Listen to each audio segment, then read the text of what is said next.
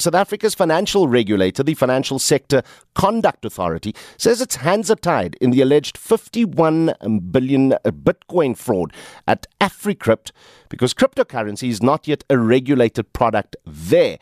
Two South African brothers have vanished along with Bitcoin worth 51 bill from their cryptocurrency investment platform. For more on this matter, we are joined by Divisional Executive of Investigations and Enforcement at the Financial Sector Conduct Authority, Brandon Topham. Brandon, good morning. Welcome back to The Weekend View. Morning. Good to have you on. From what you've observed, what do you know about this crypto heist, as it has been described? Well, I'm not sure exactly how large it is. I don't think anybody can really quantify the amount properly at this early stage. I think people are compounding the unrealistic returns that they were promised on top of the amount. So let's wait and see how much it ends up being. But the bottom line is that people are still falling sucker to these investment scams every day, and this is just one of many.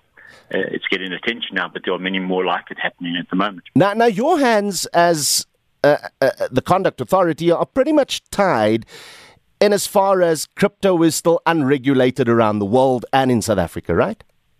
Yeah, I mean, it's getting more regulated every month around the world, and we're busy with trying to regulate it, at least the players in the market in South Africa, so that the exchanges and the wallet providers that you deal with are going to be regulated by us in South Africa. Now, this is just it, because even though Bitcoin is not regulated, can you as an authority stop people purely on the basis that they are, in essence, brokering in Bitcoin without a license?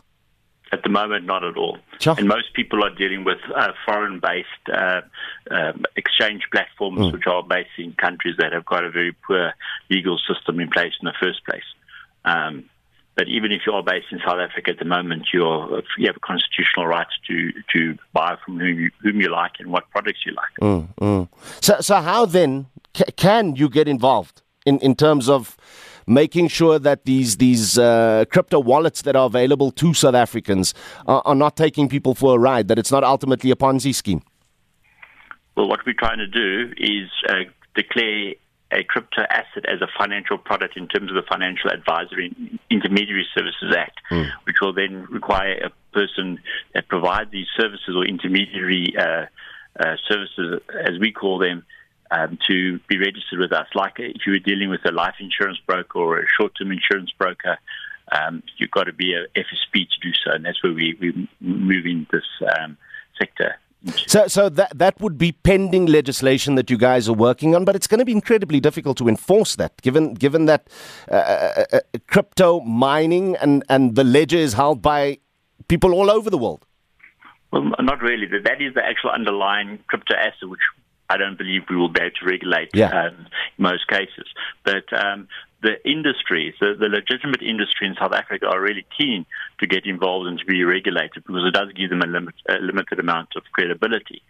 We don't like the underlying product as an investment class, and I advise people, if you're a serious investor, please use proper financial institutions to do so. And if you want to speculate, well, just consider how much money you'll take to the casino. And that's how much money you should be putting into something like this. So the industry will probably grab the opportunity to be regulated, and then it's a matter of the consumers understanding, choose somebody that is regulated in South Africa. All right, so it's all these companies that are advertising on the radio and social media for these wallets. Those are the ones that pretty much, with this pending new financial act, could come under the ambit of your control. How far are we with this act? It was on an act, it's an amendment to an existing act, which is in itself been replaced with a new act going forward. But I would think that within the next 6 months, we are hoping to have it finalized in South Africa. I got you. There we go. Good to have you on, Brandon Topham, Divisional Executive for Investigations and Enforcement at the Financial Sector Conduct Authority.